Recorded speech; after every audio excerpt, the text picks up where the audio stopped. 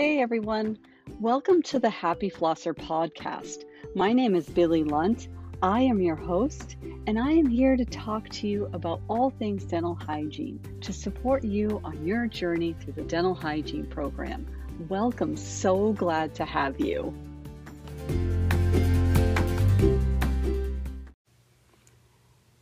This episode provides specific, detailed information about tooth development and eruption. This information is an essential foundational element of the clinical application of charting a dentition and discovering the variants of normal that may exist in patient populations. You should expect to know the eruption dates of all the teeth in the dentition and be able to apply that information to case studies, to lab activities, and future clinical applications as you progress through the program. Tooth development and eruption is such a fun and unique stage in our development. Often we take for granted all that has to occur in the process for all things to happen to bring our smile to life into adulthood. You will learn all about the development and eruption process through this podcast. The process of tooth development is known as odontogenesis, and in this episode, we will review the physiological components of each of the stages of development. Now, human teeth are considered to be heterodont, which is defined as teeth that contain various shapes. And although the human dentition is considered heterodont, each tooth type goes through the same process of the stages of development, even though they might not do this simultaneously. Each tooth type goes through all the stages of development.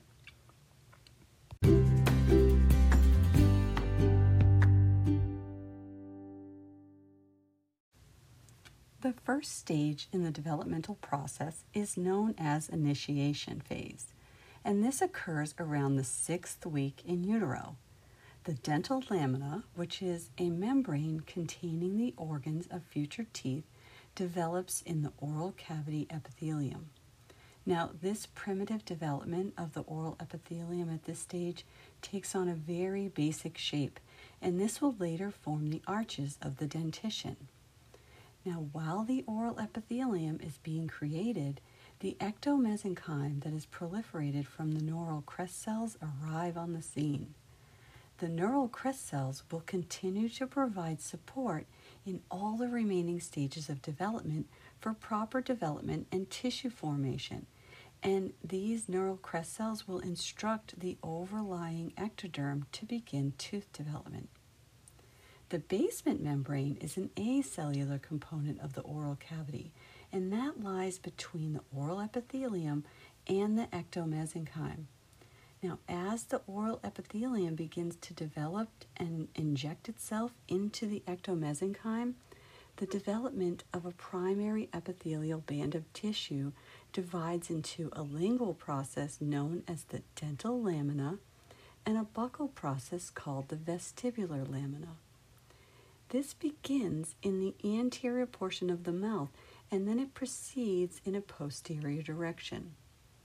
The dental lamina serves as the primordium for the ectodermal portion of the deciduous teeth. Now, as all this is happening, dental placodes begin to form within the dental lamina. Now, dental placodes are the main epithelial structure that is involved in tooth formation, and they initiate the formation of individual tooth germs in the developmental process. The second stage is called proliferation, and this is defined as a reproduction of new parts. This stage is also known as the bud stage. During the proliferation, the dental placodes grow into a bud shape that eventually penetrates the ectomesenchyme. Now, this stage typically begins around the 7th to 8th week in utero. In this stage, the dental placodes develop into buds, and these buds they proliferate into the ectomesenchyme and look kind of like little knobs. Now, each of these little knobs that grow from the dental lamina represent the enamel organ formation, and this forms the deciduous tooth and begins in the mandibular anterior region. The third stage is known as the cap stage and can be referred to as the differentiation stage. The tissues of the oral cavity begin to acquire different functions and they become more specified. This process occurs in two different ways. Morphodifferentiation, where there is a change in the shape, and histodifferentiation, where there is a branch into different tissues. This stage begins around the 9th to 10th week in utero. In this stage, the dental placodes form the enamel organ and the ectomesenchyme form the dental papilla and the dental sac. The cap stage is full of distinct changes and allocation of roles begin to develop. During this stage, the cap stage of the enamel organ is formed. The enamel organ is the enamel covering and it derives from the ectoderm. The dental papilla makes up the inner or live part of the tooth, and that is derived from the ectomesenchyme. The dental papilla creates future dentin and pulp for the inner part of the tooth. On the outside of the cap of the enamel organ is a dental sac that's formed. The dental sac, which is derived from the ectomesenchyme, surrounds the enamel organ and the dental papilla. The dental sac gives rise to the cementum, the periodontal ligament, and the alveolar process. And by the end of the cap stage, the cell differentiation has occurred, and the enamel organ and dental papilla that's encapsulated in the dental sac is now known as the tooth germ. The fourth stage of tooth development is known as the Bell stage, and this stage occurs around 11 to 12 weeks in utero. Differentiation and specification continues in this stage with further development occurring on all aspects of the tooth germ. The enamel organ begins to develop into a crown form and organic matter begins to set down in place for both tissue and tooth formation. Amelioblast, which are enamel-forming cells, encourage cell growth to form the enamel covering of the tooth, and odontoblasts, which are dentin-forming cells, encourage cell growth to form the dentin. Now, during the Bell stage, the dental lamina becomes longer, thinner, and eventually loses its connection that it has with the oral epithelium. This loss of connection also happens between the tooth germ and the enamel organ, and dental papilla continue their histodifferentiation and morphodifferentiation to complete this stage. Polygonal cells that are located between the outer and inner layer of enamel epithelium begin to separate during this process. This is a result of water being drawn into the enamel organ from the surrounding dental papilla. Now, this changes the shape of the polygonal cells into star shapes, and although they have a change in shape, they'll still maintain their connection with one another by the cytoplasmic process. As these star-like cells form a network, they are called the styloid reticulum. These are located between the outer enamel epithelium and the inner enamel epithelium. As the enamel formation gets underway, the styloid reticulum collapses into a narrow area, which in turn reduces the distance between the inner and the outer layer of enamel epithelium. The stratum intermedium, which is also located between the outer enamel epithelium and the inner enamel epithelium, is made up of a thin layer of flat cuboidal cells. These cells are responsible for contributing to enamel mineralization. Now let's briefly discuss the inner and outer enamel epithelium. The inner enamel epithelium is made up of a single layer that differentiates into tall, columnar cells called amelioblasts, which are responsible for enamel formation. Now this is happening just before ameliogenesis. These elongated cells are attached to one another laterally and to the cells of the stratum intermedium by desmosome. The cells within the inner enamel epithelium influence the mesenchymal cells of the dental papilla, which later differentiate into odontoblasts, which are the dentin-forming cells. The outer enamel epithelium flatten to form low cuboidal cells. The outer enamel epithelium consists of a rich capillary network, and they provide nutrition to the enamel organ. These flat cuboidal cells will later form and produce the dentin. Now, the final stage of odontogenesis is the apposition stage. Apposition is defined as the adding of parts. So in this stage, the enamel, dentin, and cementum are further developed. These hard dental tissues are created as a matrix and is characterized as regular and rhythmic deposition of the extracellular matrix, so just continual and constant laying down on this matrix. This type of growth is additive in character, and the matrix serves as a framework to guide the mineralization process along. The maturation stage is reached when the hard dental tissues reach their full level of mineralization in the process. This process does vary in the time to complete the process based on the different tooth types. The development of roots begins after the enamel and the dentin formation have reached the CEJ, cemento-enamel junction. Now, just before the root formation begins, the root sheath forms the epithelial diaphragm.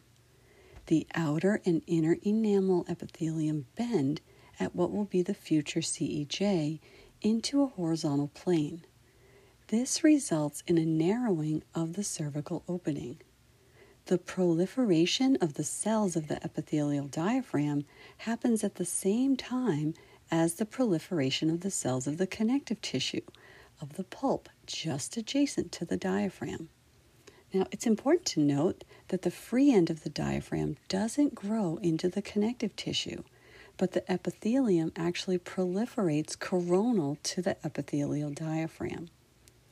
In the last stage of root development, connective tissue within the dental sac surrounds the root sheath known as the Hertwig's epithelial root sheaths.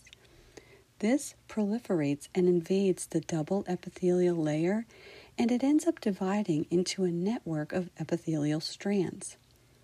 Now, the structure that is responsible for the formation of the root is the cervical loop, which is defined as the most cervical part of the enamel organ. The wide apical foramen is reduced to the width of the opening at first, and then later is further narrowed by the opposition of the dentin and the cementum to the apex of the root. Now, the Hertwig's epithelial root sheaths are responsible for the sizes, shapes, and number of the roots in the developmental process. Apposition of the dentin within the root areas occurs as a result of induction of the outer cells of the dental papilla within that dental sac to differentiate into odontoblasts. The Hertwig's epithelial root sheaths begin to degrade, and they produce the epithelial racemolase. Apposition growth of cementum on the root surfaces occurs as a result of the induction of the dental sac cells into cementoblasts, which are known as cementum-forming cells. The Hertwig's epithelial root sheaths begin to degrade at this time as well, and while this is occurring, the periodontal ligament and alveolar process are evolving into a structured, functional unit. The teeth have one of the longest developmental periods of any organ in the body, and it's really important for the dental professional to have a concrete knowledge of these developmental stages of tooth development and the process by which they possess. This information is key to developing your understanding of dental anomalies that will present in the clinical setting, and this information will go a long way at helping you understand how and when the developmental disturbances occur in the developmental process so that you will have an easier time differentiating and properly treating your patients that present with these dental anomalies. I want you to think about the different tooth development stages like building a house. And you may never have built a house before, but I'm hoping that this example provides you with some clarity to help you understand the tooth development process.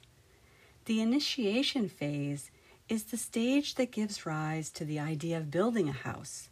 So you have a lot, and you have the plans, and you know what the finished product should look like as you initiate the process. The proliferation or bud stage is the next stage of the process, and in this stage, things begin to take shape. You have the excavation done and the site developed, and now you can see where the house is going to take shape. In the next stage, the cap stage, the formation of the house begins, and the foundation gives rise to the building of the frame of the house.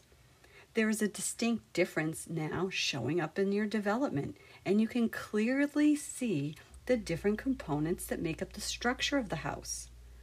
The bell stage in the process of your house project starts to reveal all the different components of the house.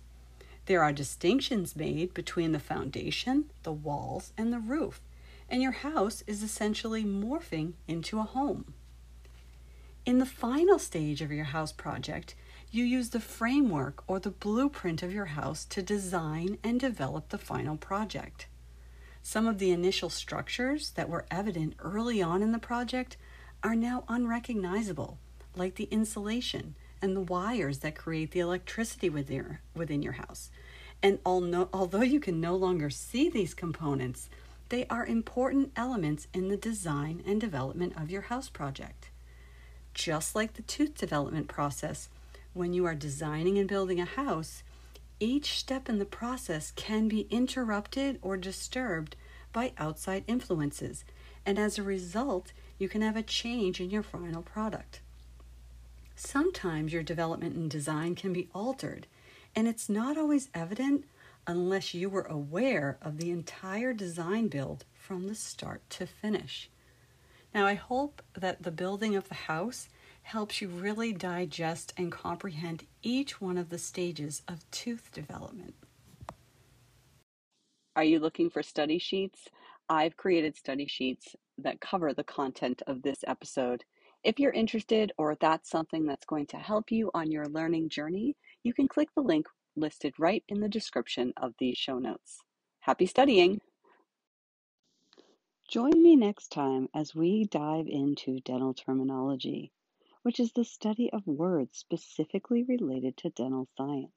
It's like the beginning stage of learning a whole new language.